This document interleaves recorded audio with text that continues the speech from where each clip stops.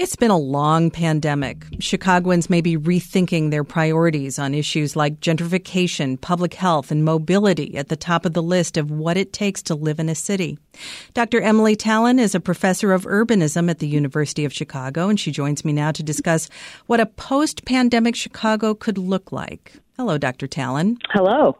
It seems like the pandemic has changed our relationship with public and private spaces. How do you see that affecting cities' ability to adapt in a post-COVID world? Well, I think COVID did a couple of really great things. It really intensified the importance of the places around us outside of our doors.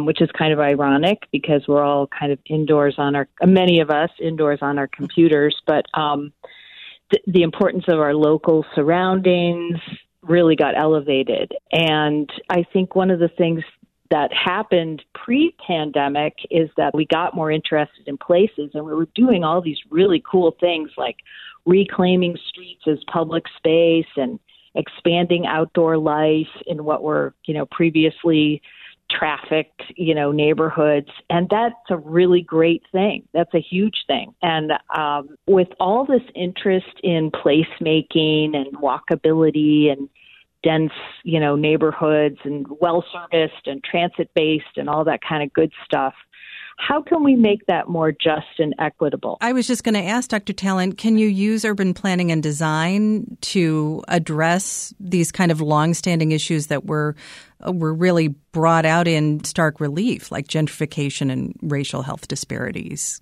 Well, you can, because it kind of starts with a vision of where a neighborhood wants to go and what it wants to be, and that's the basis of urban planning.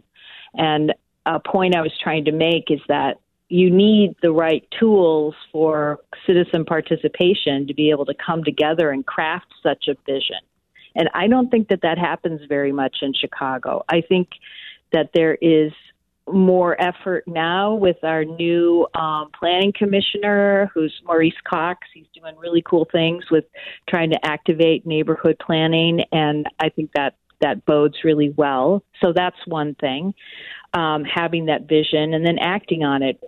Chicago's downtown has been so quiet for the last year. Do you think the bustling city center can return, or are we going to see more of that hustle and bustle move to the neighborhoods?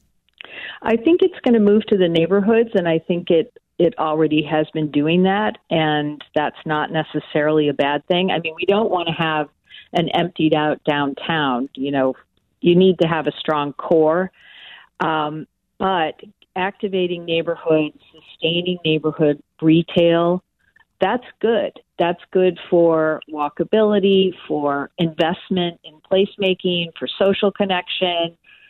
Sustaining small businesses is a huge part of creating good urbanism. So I would like to see the downtown area become its own version of the walkable, active, vibrant, pedestrian-oriented place, sort of like a large neighborhood. But we definitely don't want it to be emptied, but I think it's going to have to reinvent itself. Neighborhood groups have been so important in the fight in the pandemic with food drives and helping with vaccination efforts. What role can community groups play in shaping the city as we emerge from the pandemic? I think we need neighborhood groups to be really involved in crafting future vision and what are the rules we're going to apply to create that vision.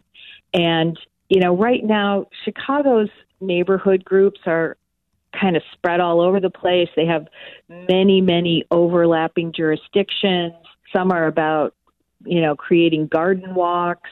Some are really just reactive to new development that's proposed. And they're not really like neighborhood-enabled groups that are all about, here's the vision, here's where we want to go. And I'm hoping that we're going to emerge out of this with a better understanding of the need to have strong neighborhood planning. And I think we're working toward that. And that's kind of a good outcome of COVID. Dr. Emily Talen is a professor of urbanism at the University of Chicago. Thank you, Dr. Talen.